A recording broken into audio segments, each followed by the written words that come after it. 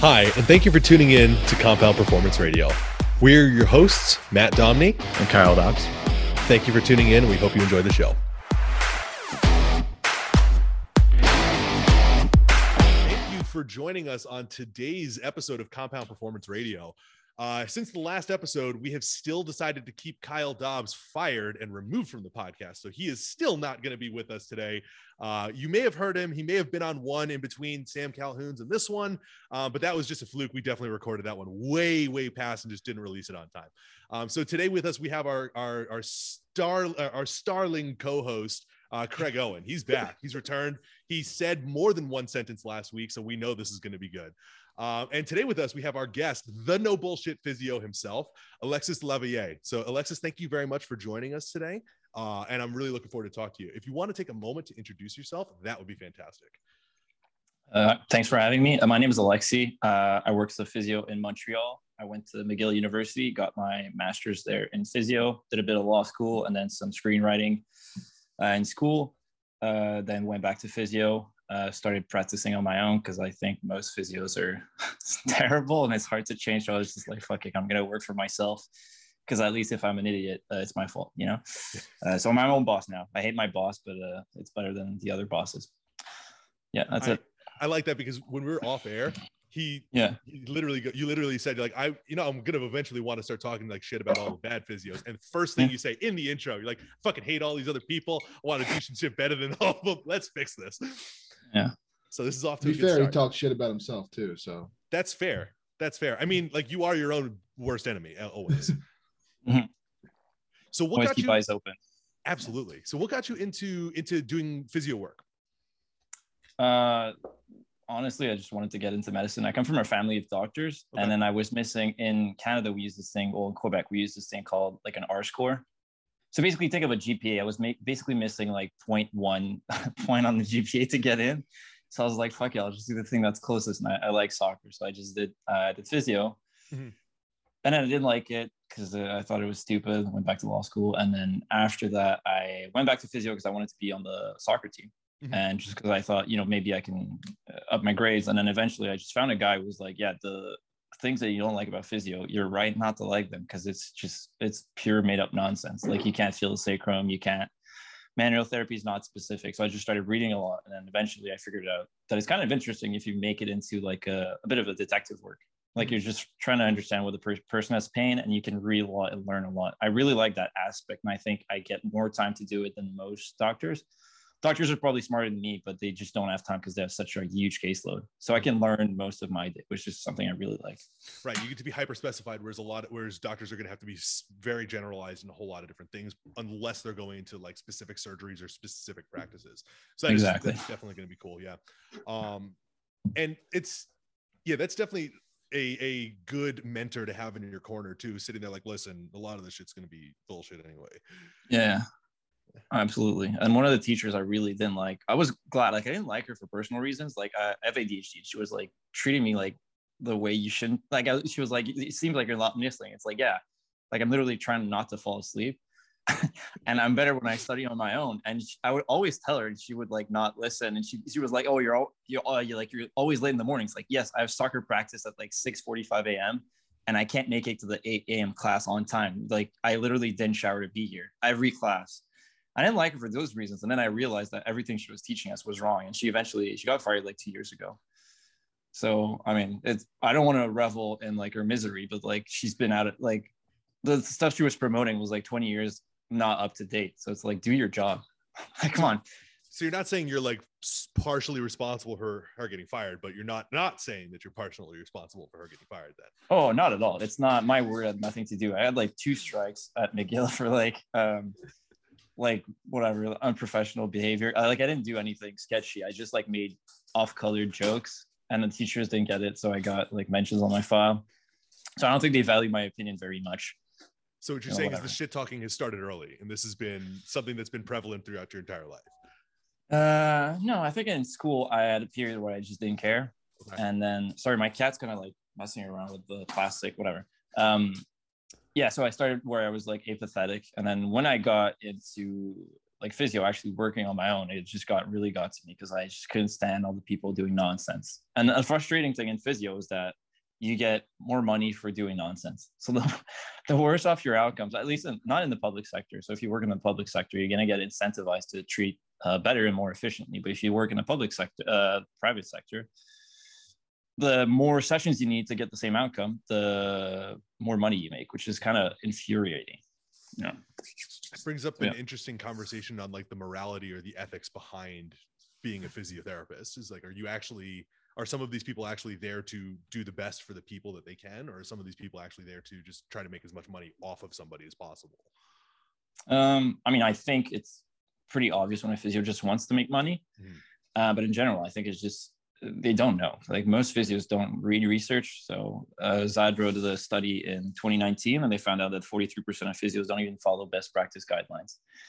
And there was another study that I don't remember the years. I think it was like 2015. Don't remember the author, but basically it showed that 29 to 95% of physios use a treatment that has like no support by the evidence. So basically they're all doing some level of bullshit, like most of them. And where was I going with that? We were talking about ethics and morality and people just going into it for money. Oh yeah. So I don't think they're doing it willingly. It's just they literally don't know better. They should know better, and it's unethical not to know better. But I don't think it's basically willful ignorance. It's not like pure evil. I think there's some physios who are pure evil and they're like, yeah, this does nothing, but I'm going to charge it more. But I think it's pretty obvious. It's the guy who's like, I got the $1 million practice. You can do it 5 steps to get 20 new patients tomorrow. And he's like, whatever, like this kind of guy, like for sure that guy's a scammer. But like most physios are just nice people who don't know better, I think. And I think that's one of the cool things about your social media profile and what you do with it is the memes and the reels and the things you post. Number one, they're very funny, but number two, they're a little pointed at some of the people. And then number three, what you do with it is you make the captions very informative, where it's really good at attention grabbing. And then it's a really, really good way of educating people on what could be better, or what they could do better in the captions. And a lot of the reels that you post provide a lot of context anyway with stuff that you're looking for, because again, they're a fantastic outlet. And it makes sense when you were talking about having your screenwriting background and why you're able to do them and why you're able to do these as well as you are. But what made you decide to start like posting these and start doing this as a way to, or like start an Instagram basically? During the pandemic, we had like a pretty long lockdown in Montreal, and I'd always been someone who like argued a lot online. And then at one point it was getting unhealthy with all the misinformation online. And then I got blocked by a couple pages and I was like, this isn't doing anything. I'm just giving them attention. And, you know, with the comments, the way the algorithm works is if you post something controversial, it's going to get traction. So I was like, am I really helping, or am I doing something that makes me feel better in the short term and shittier in the long term? And it was the latter. So basically I decided to do something that was more productive. So, I mean, in psychology, you call that sublimation. So you take something negative and turn it into positive. So usually it's like an art form or like sports or something. For me, it was just memes. So I was like, I'm just going to roast them, but get attention to me so I can promote good practice, hopefully.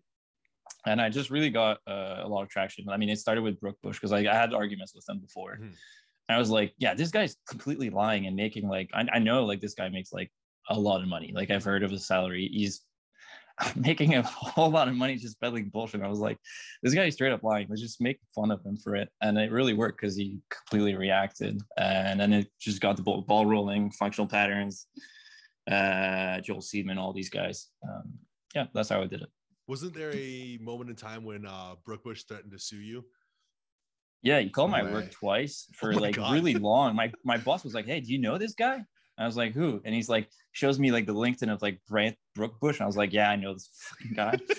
And he's like, yeah, he was talking to the secretaries and they were like really confused. They were like, oh yeah, really polite man. But he was like, basically what I gathered is that he was trying to get me fired. Like literally because I made fun of him. But it's like, all I did is he was like, oh, here's my point. Here's like 40 citations. I was like, let's look at the 8 first citations, like the first references. And they were all either not relevant. So one of them was like Braille, like it was a paper about palpation and it was like basically a paper on Braille. It's like, okay, cool. Like people can read Braille. Who the fuck cares? And then the like half of them were saying the opposite of what he was saying. So he was saying like, I don't know, like something like posture has a big impact on pain. And the studies were like, posture doesn't have an impact, or like ankle dorsiflexion influences knee pain. And it's like, yeah, dorsiflexion is not posture, like whatever. And then I was just like, you're not really credible. And he got really, really mad and said I was slandering. And yeah, so I didn't get fired, thankfully. And there's only another person that called my work since. I've got other complaints, like a lot of them, but at my work, only 2 people so far.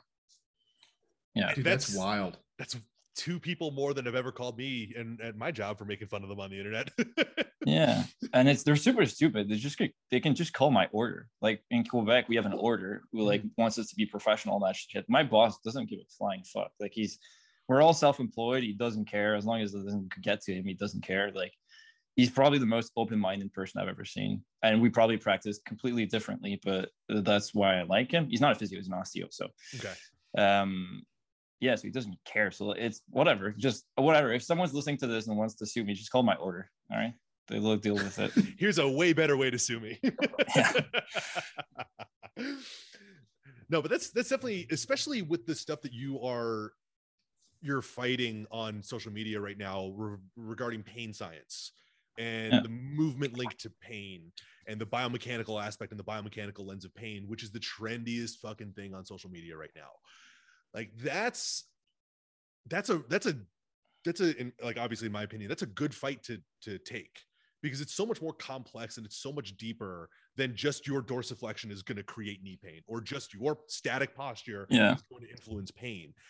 And like we gotta give you credit for trying to take the fight to the people that are spreading the misinformation, because it's bad. And it's one of those things that just creates kinesiophobia in all of these people that don't want to, that are already inactive, already not training, already completely sedentary. And then they're like, well, look, see, if I do that, I'm going to get hurt because I don't have these things first. Yeah. And it's funny because it's the same people who are going to complain about the obesity epidemic. They're going to be like, people are not active enough, but like they give them like 90 reasons not to work out. Yeah. It's pretty hypocritical. And it's just, I don't know. It's probably because I read like a lot of science, and that's really probably to an excess how I gear my practice. But if you just look at the numbers, it just doesn't make sense to hyper focus on like technique, because there's some crumbs of evidence that it can lead to injuries in like extremes. So like knee valgum might have an impact if it's really extreme. Usually if you look at, it's only a factor if you have another factor. So for example, congenital knee valgum, I did a literature review recently. It's only an issue. Actually, it's not even an issue for the progression of OA. It's knee varm, so the opposite. So bow-legged. It's only if you're obese. So if you're not obese, if you have a normal BMI, it's not going to affect you. These people are focusing on this, but then there's studies by like Watson in 2018 or like Afolafu in 2018, which was like a meta-analysis. And it's like, basically, if you develop chronic pain, you're 62% more likely to be like deprived in sleep. How many posts as squat you done on sleep, stress, like all that stuff? None. But he has like, I think he has like 3,000 posts, and it's all on technique. And like saying, if you go too heavy, you're going to get injured. And the funny thing is, he says he's doing that for performance. For me, honestly, the low bar would be if the fitness industry would just go, stop saying this is going to get you injured. If they would say, hey, this is more efficient.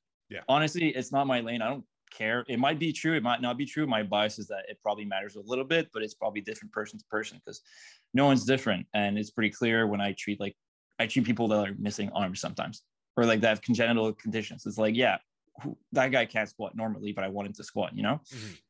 Anyways, the reason why I was saying this is that we're talking about efficiency. Yes. Sorry. We're just talking about pain science in general and how everybody's starting to promote all this misinformation on the biomechanical link to pain. Yeah, well, come back to me. Whatever. It was a good point why I went into tangents. Yeah. Well, you mentioned that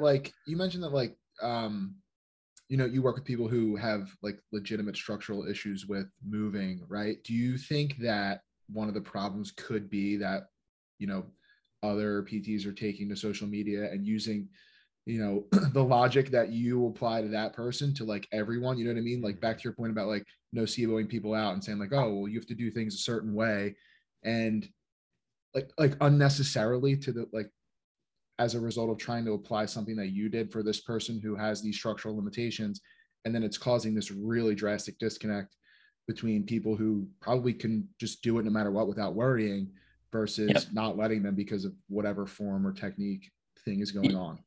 Yeah, that's a really good point.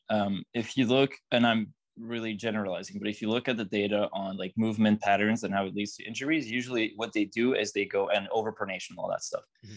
What they do is they go, they categorize you with like normal or like above normal, and they use 2 standard deviations above the mean. So that's a lot. Like, it's not something that's like, oh, you might be a little bit, like sometimes they show videos, I don't even see the difference. You really have to like look like really closely.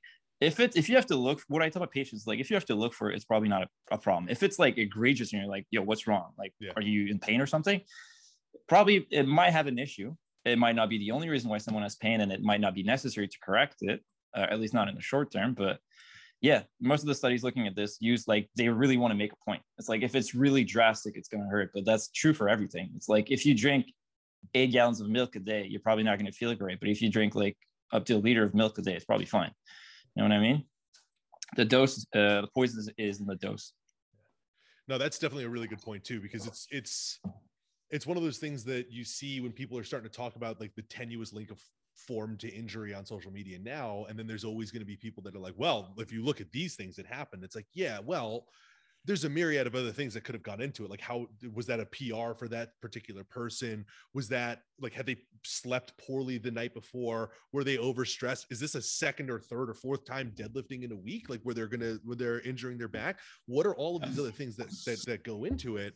But unfortunately, it's just one of those things. It's just like when you see people snap their legs on a leg press, you only get to see the most recent thing. And immediately humans are just going to jump to associating that with the movement and the pain itself. We don't even want to consider the outside factors. We just love simple stories. We want to have it as easily as we can. No, X equals bad. Yeah. And often what I see is that people do like, it's like the chicken or the egg thing. So when does technique break down? Like when the loads are near your maximal, right? When you're tired. So is it the fatigue or the fact that the load was too high for you? Or is it because your form break down? And I've seen Andrew Locke posted something once where the guy, you see his knee really go into valgus, but you see him like squealing in pain before. He's like, ow, and then his knee goes in. It's like, yes, because it's a more efficient position. Like Pat Davidson says, like knees in for the win. Mm-hmm. So you're able to better recruit some muscles in that, like with the knee caving in. So it's probably just because he got hurt and then he went into that position. So it's like, but you can't see the load. Like you mentioned, you can't see the load. You can't see what's going on in that person's life or how they were training before, like their mesocycles or whatever. You can't see if they were taking steroids, like, which is kind of important for injuries.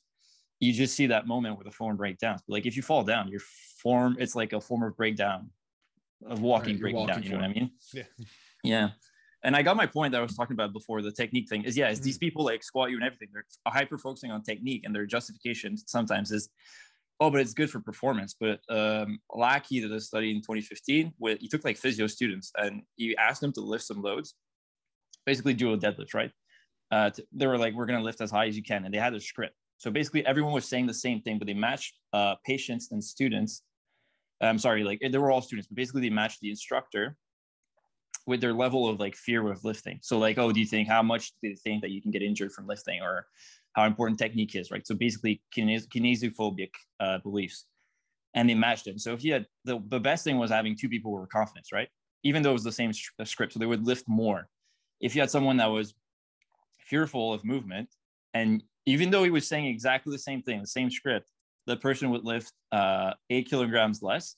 And if you match 2 people that were fearful, they would lift 14.4 kilograms less. Wow. So that's kind of a huge difference, right? If you're doing significant drop. Yeah. If you go, like if you're a power lifter, that might be the difference between winning or not. Yeah.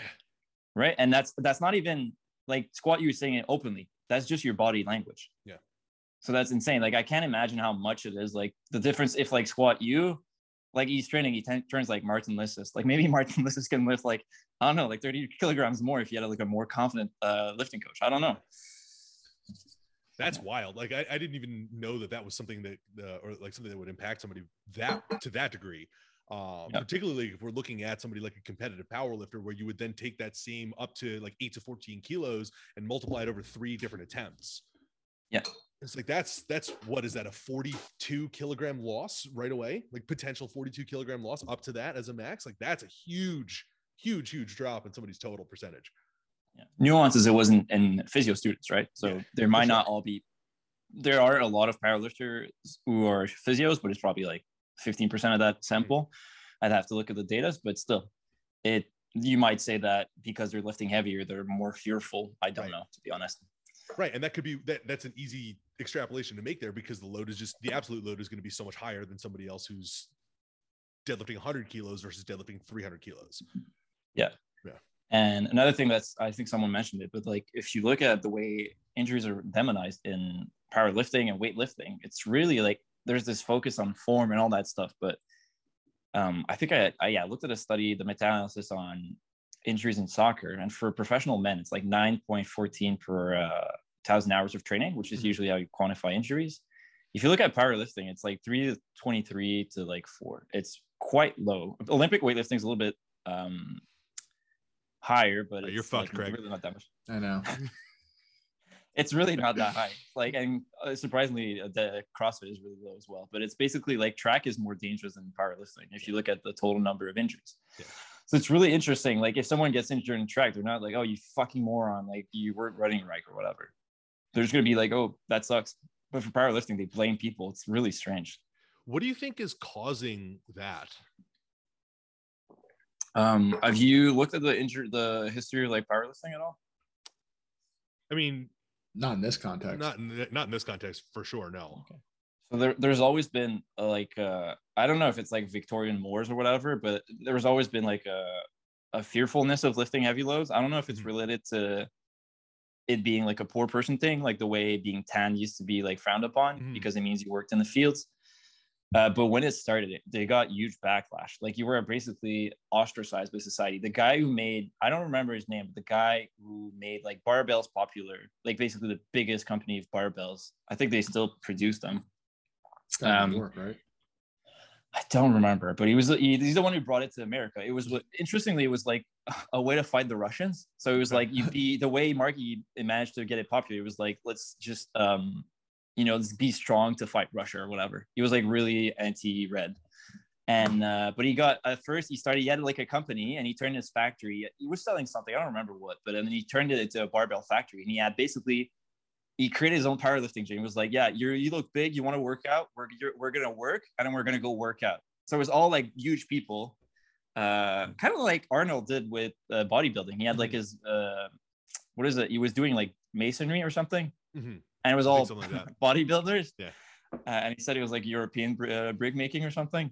And yeah, so there was a huge backlash because they were like, if you do this, you're going to get injured. It's bad for you. You're going to get stiff and not flexible. So the guy, I think it was the same guy. He had people like his powerlifters go around and just basically do really amazing feats of strength and then flex and be like, hey, I can touch my toes. I can touch my palms to the floor. Because right, you don't get stiff from bodybuilding. You're just not practicing running. You're not practicing stretching. So you're not getting good at it, but you're not any stiffer than someone who's sedentary. If anything, you're probably less stiff. Yeah. And that last point is a really good one, because that's one of the things that, especially having worked in a Gen Pop realm for most of my career, one of the things that I would always hear from people who are like significantly overweight or with reduced training ages is that they don't want to get so strong because they don't want to get super stiff and immobile. And it's like, I'm like, I deadlift 700 pounds. I can touch my palms to the floor real easy. Like, I bet you can't even touch your knees. Yeah. If you deadlift 700 pounds, though, you probably have long arms, right? I do have long arms. Yes. Yeah, same thing. That's why deadlift's my favorite. I don't deadlift 700 pounds, but it is by far my favorite exercise. Yeah. But it is one of those things that like, it's the myths that pervade, and they've infiltrated like the Gen Pop community. And it seems like they're starting to come back into like social media strength and conditioning now, unfortunately. 100%. Yeah. Just to mention the science, like Alfonso and all did a study in 2020, systematic review, and he showed that basically if you compare mobility training to strength training through a full range of motion, the gains in mobility are the same. It's just you're not going to get stronger from mobility work. So when I see people like obsessing and doing like recovery or mobility a lot, it's useful in athletes where like you're pushing the boundaries and you still want to do some mobility work. That's fine. But for Gen Pop, we're not reaching their guidelines. It's just a fucking waste of time. You just like get them stronger through a full range. And were we talking about what's the point you mentioned? Sorry, Well, we were talking about how that the myths of okay. that are pervading social media strength and conditioning. Yeah. So I think some of it is just because with social media, random people are getting famous. Mm-hmm. Like, and then when people get famous, I think they know what they're talking about. It's like, hey, I have 2 million followers. Probably what I'm saying is true, which is a normal reaction. Like, I probably give myself more credit because I got more followers recently. But yeah, so basically there's this, and then it's that information is old. So like there's a big gap between research and practice. It's like about 17 years when they measure it. And so basically these people are like, hey, I look fit and I have like 1 million followers. What am I going to do? They're going to promote exercise, and the most readily available information is the outdated one. Mm-hmm. I mean, I understand that like Charli D'Amelio is not reading like scientific papers from PubMed. Like she's going to like Google how to look. And I'm not saying she did anything, but like it's an example. But that's it. So like, for example, JPG coaching. Mm. Like this guy literally, his research is citing, he's dual editing videos of Squat U. And Squat U, I analyze the research he cites. I swear to God, Squat U does not read the research he cites. He just looks at the abstracts, or he read McGill's book. Because I read, even McGill is really strange. Like I read recently, like most of the stuff that McGill wrote. Mm-hmm. If you look at the data, it's like incredibly well made. Like this guy is a machine, right? But if you look at the conclusions, it's like the opposite of what you should be saying, in my opinion. So like a lot of the studies he has where he says like, hey, flexion is bad, he didn't compare it to like a study where the spine was neutral or in a way that we can prevent. And there's some casing. There's literally one study by McGill where he concludes that flexion is like dangerous or injurious. And there was more herniation in the group that had more flexion. And I was like reviewing this with Ben Ingles, and we were tearing our hair out because we're like, why? Like it was really hard arguing with them because with Squat U or whatever, because mm-hmm. the point that we're making wasn't even supported by their argument. It's like saying whatever. It was just really stupid. I don't know. But I mean, that's also one of the things that definitely happens with a lot of people who even start posting anything scientific or like trying to cite articles or anything like that on social media is they read the abstract or even just the title of the article. And that's it. Yeah. Like, well, look, I have my evidence. I dropped a PubMed link, and let me just copy and paste this link from my browser so you can't click it and get to it. Yeah. I hate when they do that. They post a link. Yeah. And it's problematic. Like, they did a recent meta-analysis, and because also this field is polluted with like small studies. Mm-hmm. And if the study is like more than, if you compare it to a study that's like 1,000 subjects, if a study has less than 50, the effect size, so like the magnitude of the effect, is going to be 48% smaller on average. So basically, like the margins of error in physio in terms of like pain or stuff like that are pretty small. So like fuck my cat, whatever. Give me a second. So basically, that can mean the difference between something that literally doesn't matter to something that matters, just because the effect size is small. And the big studies are not going to get published. The small negative studies don't get published. And you can see that. Do you know what a funnel plot is? No. So whatever, if I really simplify it, it's because probably better because I don't understand it that well. But if you look at an average of studies, right, it should follow a normal distribution, like a bell curve. Yeah. If you do that with the studies that were reported and you compare it to the largest study, whatever, it should follow like a normal distribution. But if you do that and you compare, you like move the data points, you plot them, it should follow like a funnel plot. But what you see in the literature is that there's like overwhelmingly small studies on the positive sides, and there's like a bunch of studies. So we can account to like how many studies are missing on the other side. And I did like a quick tablecloth math. It's at least like 31%. Wow. Like it's terrible. That's a lot. It's part of why the replication crisis is happening. Yeah. That's why when I see like I was talking to this guy like Stop Chasing Pain, and he said like tongue posture increases pain, strength or whatever, and I looked, there was literally one paper, and they took like 84 data points and like 6 were positive. If you flip a coin 84 times, you're gonna get like a couple heads, right? Whatever.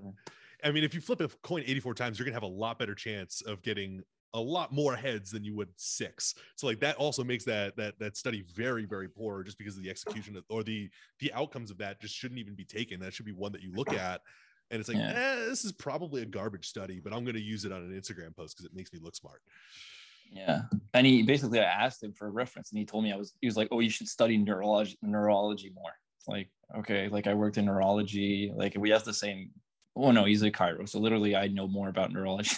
like, I literally had like more courses than you. Shut the fuck up. Like, whatever. Guy's crazy. Yeah. Oh no, he went off the deep end a while ago. Yeah, it started with fascia, which is like the gateway bullshit drug. And then he moved lymph. Yeah, lymph. Everything that's everywhere is a big thing for them because it used to be energy, but that's not scientific enough. So let's move it to fascia because it's new and exciting. Yeah, I hate it. And I don't understand because there's so many things you can do that are like evidence-based. Like the literature is not saying like, oh, nothing works. It's like everything kind of works the same, but you should just change your narrative because it doesn't work the way we think. It's just non-specific contextual effects, right? They did a study in, I remember the author, it was in 2009, they did a study on OA. They compared doing manual therapy, so like moving the joint, to just putting your hand on the knee for 9 minutes. So they compared 9 minutes of manual therapy to just keeping your hand there. There was no difference in the outcomes on pain or function. So like the walking test. So basically people got better in both groups. It's probably more to do with that someone's caring about you, being there to reassure you, and human touch is like powerful, right? Humans are like social animals. So there's studies, like there's some small benefits to having like very specific manual therapy things, but it's just like these people are using like post-hoc reasoning. So they do something that's like, hey, the patient got better. It's like, yes, but everyone gets better on their own. Most people actually. And you were there for that person. So why not use a dialogue or a narrative that's helpful to that person and it's going to make him thrive long term rather than one that's like, hey, you're broken and I need to fix you, or it's annoying. Not marketable. Yeah, it isn't. Yeah, honestly, I don't recommend it to anyone. It's terrible financially. Right. I mean, like that's the only thing that I can think of when I see a lot of this stuff is like, you're going to lean on how many followers or how popular or how much money you make, fine. But like, why can you not just, like you said, change the narrative to something that is a little bit more, not true, but like more applicable, or something that, you know what I mean? Like not where we're saying, oh, this person got better, so obviously I should get credit for it. It really bugs me when like people ask me like, oh, where are your results? It's like, well, I don't want to. It's like, I don't know how to explain. It's like if I went to graduation, I was like, hey, this is a kid that graduated. It's like, okay, like maybe you gave him advice and he graduated. I don't want to take credit for it. Like, right. And he's not my kid. And it's like, whenever someone tells me like, oh, thank you, you helped me so much, I was like, I just guided you. You did the work. And like time did too. Like, I don't want to get the credit because I don't know how much of it is for me. Honestly, I think my goal as a physio is more like kind of like a coach or like a Sherpa or whatever. Like, I don't guide you up the mountain. I just tell you, like, I help you, tell you what to do or whatever, and then you do it on your own. Because again, the change comes from within. So if it's a chronic patient, yes, they do need more. Like they'll benefit more from physio because they need someone to kind of coach them around. But the idea is I don't want to take credit for something they did, and I never know how much of it is going to be for me or just you getting better on your own. So it's pretty cringy when I see people like saying, like, basically just bragging about how good they are. So I find it really annoying. It's the same thing. Yeah. You could make the exact same case for coaching though, and for personal training and for anything totally. Like that. Like it's all we do. And this is what I tell my clients all the time when they're talking about like, if like I've gotten check-in emails before where clients like, I hit this big PR, thank you so much. And I'm like, I wrote out a plan and you followed it and did all of the stuff with it and put the effort in that was necessary. This had nothing to do with me. Like you made the smart decisions to do the stuff that you did on your own time. Like it's very hard to see other people who just think that it's because of them, like 100%.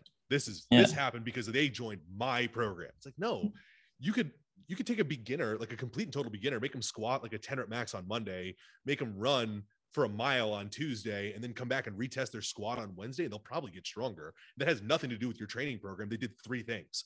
That has everything to do with the novelty of the movement and the fact that they just are now making a conscious decision to be healthier. Right? 100%. It's really hard to figure out like a way to take credit for something, especially when it's remote.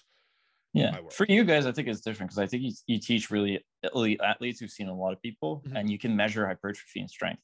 You can. So you can. So it's really more, but pain is more elusive. And for sure, I think my goal is more to give people like a context. For you guys, it's a lot. And I think honestly, I think a lot of coaches are better physios than physios because they're just good. And I think that's one of my flaws as a physio. Sometimes I'm not great at like connecting with people. I'm getting much better, but it was never my strength. I'm kind of a nerd who likes to read science and make funny jokes, and with the mask, it's hard to kind of connect. But yeah, I think coaches are much better. And again, they're getting people moving, which is like 90% of the job, to be honest. And I think more physios should be coaches, to be honest. Yeah. It is actually one of the shifts that we're starting to see, at least in the United States, is we're starting to see a shift where coaches are becoming bad physical therapists and physical therapists are becoming really good strength coaches. It's very interesting. Like, especially if you look at like social media, we get like, you look at people like Mike Taylor or like Derek Akune and people like that. And they're like highly credentialed DPTs. And you look at the training programs that they put people through for like rehab, and it's literally just training. There's no specific rehab. They're not like doing manual therapy on anybody. It's like, here's the lifts and things that we're going to do. But then you look at some of the other programs that like a regular like PT or personal trainer will put together, and it's like 20 minutes SMR. Here's some shoulder mobility drills. Let's get you doing some T-spine rotations. It's like, what is, we have this weird thing where the streams are crossing. Yeah. And that's, I think, I've talked about this before, but I think there should be a shift in all professions. So all MSK care should look pretty much the same. And I think it's frustrating for like, I have a couple of friends who are like really good chiros, but they're bunched in with the quacks, right? I think, and for physios, for me, it happens to a lesser degree, and other good physios where like people are like, oh, I saw this physio was terrible. And I'm like, I probably agree with you. Like, I think most physios are terrible. And I don't think I'm like the second coming of Jesus. It's just I follow the basic practice guidelines. Like I read, that's literally all of it. And I think there should be like a third profession where it's like, I don't care if you're a chiro or physio, you just get credentialed and you do the same thing, even like a coach. And that's why I like barbell medicine. Like they're all different professions, and you really have to look to see what their credentials are, because their coach are doing the same thing. They're all looking at like measures of like blood pressure, body weight, whatever. They do like a full health screening. And I think that's actually holistic health. Like when people say holistic health, they talk about like chakras and crystals. That doesn't matter. What matters is like who you are as a person, how your environment influences your health. And these people do take a broad look at it. So I think there should be like a new profession that arises where we just merge them all. And it's like, okay, you got these guys doing these things, and then there's this evidence-based kind of profession that should arise. But I don't know how it's going to happen or when or if, but I think it should. That'd be cool. Third track. Yeah. And again, we were talking about coaching and like how our goal is to like provide good, like a good context for people to get better. They did a study on like cleaning ladies in 2007. It was by Crum, and they basically told one group that like, oh, all the work that you're doing, it counts as exercise. You're getting like a lot of steps in, you're cleaning stuff, you're doing physical work. It's really good that you're active. And the other group, they didn't say anything. And they saw that the two groups, their exercise levels didn't change, right? But their mindset how they felt about their exercise and their level of activity significantly went up. But that's not what's crazy. What's crazy is they lost a significant amount of weight and they got like decreases in blood pressure just from thinking that they're better. Yeah, they didn't do anything different. They had positive expectations. So when people post like negative stuff on the internet, it's like, are you really doing, like, does it matter that Suzette is like lifting with perfect alignment, or does it matter that she has positive expectations? I think it's more important that she has positive expectations. That's a super interesting study. That's a wild outcome. Yeah, it's crazy. Yeah, it wasn't small either. It was like, let me pull it up. I don't have access to the full text, but yeah, it's crazy. Yeah, no, that's absolutely wild. Okay, but that's what it looks like, and that's exactly what it is. Like I can corroborate that from like my anecdotal experience of coaching, right? When I pick up a client who is super gung-ho and ready to go, and they're really, really committed and ready to get to training, they get bigger, they get stronger, and they do everything significantly faster than my other clients who are significantly more reticent and end up repeating things a lot more frequently, and they don't push themselves anywhere near as hard because they're just much more like reticent to get engaged in the process at all. Absolutely. And that translates to physio as well. So I'm not going to get that name. Kalao Kini, I think he's from Hawaii or something, did a study in 2001, and he compared different treatments, and he asked the people like how much they thought it was going to help. And they saw that basically if you thought that it wouldn't work, it didn't work. But if you thought that it would work strongly, you had an 18% improvement compared to if you didn't think strongly. So yeah, just if you think physio is going to work, it's probably going to work, to be honest. If you don't, it's really hard to get to these patients. You basically have to reframe it to be like, okay, we're not going to do what you thought we would do. I like when that happens, when someone's like, oh, it's probably not going to work, we just have a sit down and we talk. Because and sometimes I'm like, hey, you know what? For you, it might not work, because like, or maybe you should go see this other guy who you believe in, even though I think this approach might not be working for the reasons that person works. You know, like manual therapy, I think a lot of people do it and it's probably effective, but not for the reasons they think. But sometimes I refer to them and I'm just like, yo, that person really wants manual therapy. Let's go. It's not my thing. Like I do it on the side as an adjunct, but it's not my main thing. So that if that person really believes in it, let's go see that other guy. And that's a great mindset to be able to have with that, because again, it's not your specialty. It's not what you like to do, but that also is just going to foster a lot more trust with that individual client, because they know that you're not going to be the one who's sitting there trying to peddle them bullshit. Yeah. Like, oh no, if you guys think this works, go see them. I have no issue with that. Yeah. I think the most, you know, what do you call that? Like referrals, or just people that come back, or just people who initially I saw and I was like, hey, you know what? I don't need to see you. Like we spent like 20 minutes together. I was like, look at this other person, and they just come back for another problem. Yeah. And it's happened like so many times. And it's just because they trust me, and I mean they should, because I don't care. Like I don't care enough to betray my ethics for just like a bit of money. It's not worth it. Yeah. That's actually why I left law school. Really? I was like, it's going to be really hard to practice ethically. There is a way. There's some great lawyers. It's just the majority, I think, are just people who like to argue, but they're not that interested in the pursuit of truth. Yeah, which is a big difference. Yeah. I have a lawyer client in person, and one of the jokes that he always makes, because he got called, like back when I was in the gym, he got called heartless by somebody. He was like, oh yeah, no, they remove that in law school. That's like year 2. They just take it out. Yeah. It's crazy. Yeah. I remember the teacher was saying, oh, you're going to be working, if you go to the big firm, you're going to be working 7 to 10, like every day. And I was like, oh, that's not that bad. It's like 21 hours. I guess you got some paperwork at home. She was like, no, 7 in the morning to 10 at night. And I was like, okay, time to leave. I don't want to it's that way. I'm not doing this. Like that. Yeah. And, life. It's my favorite thing, because like everybody thinks they work hard. And then I get texts from my lawyer clients at like 2, 3, 4 in the morning. They're like, yeah, not going to make it tomorrow. Just got home. I'm like, what the fuck, man? How do you survive? Dude, accountants is the same thing in accounting. Yep. It's the same thing. Yeah. And it's funny because a lot of these people think that they're gonna, I'm gonna work really hard, grind, and then I'm gonna leave. It's like, no, you see that people settle in a certain type of lifestyle. Like, the guy who studied for 40 years really intensely, doesn't see his friend, doesn't go to a party. He's not gonna be at 40 like, hey, what's up, guys? I'm finally ready to party. Because first of all, you don't have friends anymore, and you don't know how to do that, and change is really hard. And that's what we see from the studies on like weight loss and like posture and all that stuff. Like most of it is like genetic and environmental. Like there is a portion that we control. Like it's not like free will does exist. It's just most people I think it's at least like 75% that they control. Like they're like, oh, I got rich. It's all because of me. It's not from the fact that like I was raised in the safe suburbs with like my parents or something. But like, yeah, if you look at least from a health standpoint, and even I think it's mirrored by the literature on economics, it's like you probably control at most like 25%, which is huge. Like it's still a lot. There's a huge difference, right? If we look at sprinting, like the difference between a 10 and a 12 is like it's making it to the Olympics or just being like an amateur basically. Mm-hmm. But it's not, we got to account for other people's situation and their genetics, and I think it has an impact if we look at public healthcare, right? Because the most effective thing for correcting, helping with the obesity crisis and all that stuff, or activity levels, is systemic change. So like the most active countries are those who like where it's really hard to use your cars, or where exercise is really accessible and affordable.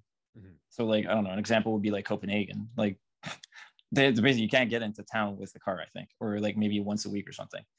And it's funny because like that's not what the message we get on social media. People are going to be like, there's a lot of like blaming people for being obese. I'm like, yes, there is a portion that like boils down to the individual, but we got to account for the environment, which is something people usually don't look at. What's going on at home. Yeah, what's going on at home? What's their general socioeconomic status look like? Where do they live? All of these things are much bigger factors than or are very large contributing factors to the decisions that they're going to make as well. Yeah, don't tell that to David Goggins. Well, although that guy's like a freak example, though. Exactly. Yeah, and that's the thing is he's just going to tell you to just like man up, go hard, and run 266 miles, break his legs, get back out of the hospital, and put himself 10 miles back to finish the race and like make up for lost time. Yeah, but that's basically that is aggressive. Like I feel like his general point is always like, do what you can with what you have. Like, oh no, I like it might not be good, but like you have like that 25%.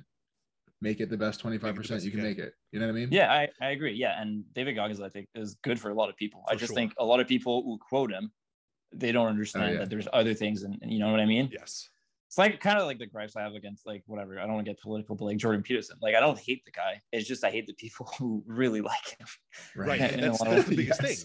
It's like you look at the top 10 videos with them on it. It's like all like alt-right people, which I mean, I don't hate alt-right people. I hate the things they're spewing. There's a difference. Yeah, and that's the biggest thing is you look at the things a lot of these people say, and it's like, well, I don't necessarily disagree with the principles behind what you're saying, but the way that people are receiving and disseminating your information, like it's a terrible game of telephone. Yep. Yeah. That's why I would never be on a reality show. People tell me I should go to this like Big Brother Quebec or whatever. I'm like, they're gonna take me out of context, and I'm gonna be like, I want to explain like how it's hard to be like a black person in America, and they're just going to quote the part like, black people make less money, like out of context. And I'm gonna be like, fuck, like what is explaining the social determinants? Yeah. So I think this brings us up to our only scripted question that we have, and I warned you about this one beforehand on social media. You told me you stressed about it for a little while, and then you gave me an answer. But our only scripted question that we have is, what do you see on social media? And again, like you can take this whichever direction you want, because you can go with in person, you can go with MSK Care, you can go any way you want to go with this. What do you see in the industry in rehab or fitness that just really pisses you off the most? And what would you do to make some steps on changing that? I think we've covered a lot of that, but I'd love to get like a very concise answer on that one. Ramble as long as you want, but like a pointed one. Yeah. So, so it's at the fitness level, like industry level. I mean, at personal level, it's like people who like tell me what the research says, but they don't read research. But I guess at the industry level, it's it's like it's very specific. We kind of haven't talked about it, but people were like, oh, but research is so limited. And it's like, I know it's limited. Like I talked about it. Like there's so much more wrong with it. But a person's opinion is not more valid than science for that reason. It's just the best system we have. It's not perfect at all, and it really needs correcting. And I'm probably going to make some memes about it, like on how to address it, because there are some solutions like blinding reviewers and all that stuff that don't cost any money and make the science better. But it's the people who are the most aware about how limited science is and how limited our knowledge is probably the PhD. So I like to say that the people who say I don't know the most and are the most comfortable to say it are probably the people like who have doctorates, because they're in contact with everything that they don't know. Like every day when I read science, I feel like I know less. I am acquiring knowledge, but I'm also acquiring knowledge about the things that I don't know. So yeah, it's kind of like the Dunning-Kruger effect. But it's really annoying when people don't engage with science. And it's funny because it's usually the same people who are going to tell me what the science says. Like the GOTA boys. They were telling me about the science. It's like, yeah, when's the last time you went on PubMed? They were like, science limited, we can't test for that. It's like literally they said they weren't testing for the stuff GOTA tests for, like high ankle bone low or whatever. And it's like they did test for it. It's called like pronation, and it doesn't matter. They did test for like knee valgum, it doesn't matter. But they're always like, they don't read it. They discredit it before they even engage with it, which is really infuriating. Because if you think about it, research is just because these people use experience to discredit research, but research is just the experience of a lot of people that's been put in a very systematic and pragmatic way with an ethics review. So basically what you're saying is not like my opinion is better than research. You're saying my opinion is better than my experience is better than the experience of a lot of people that's been like systematically reviewed, which is really kind of it's hybris, to be honest. Yeah, that's a really good one.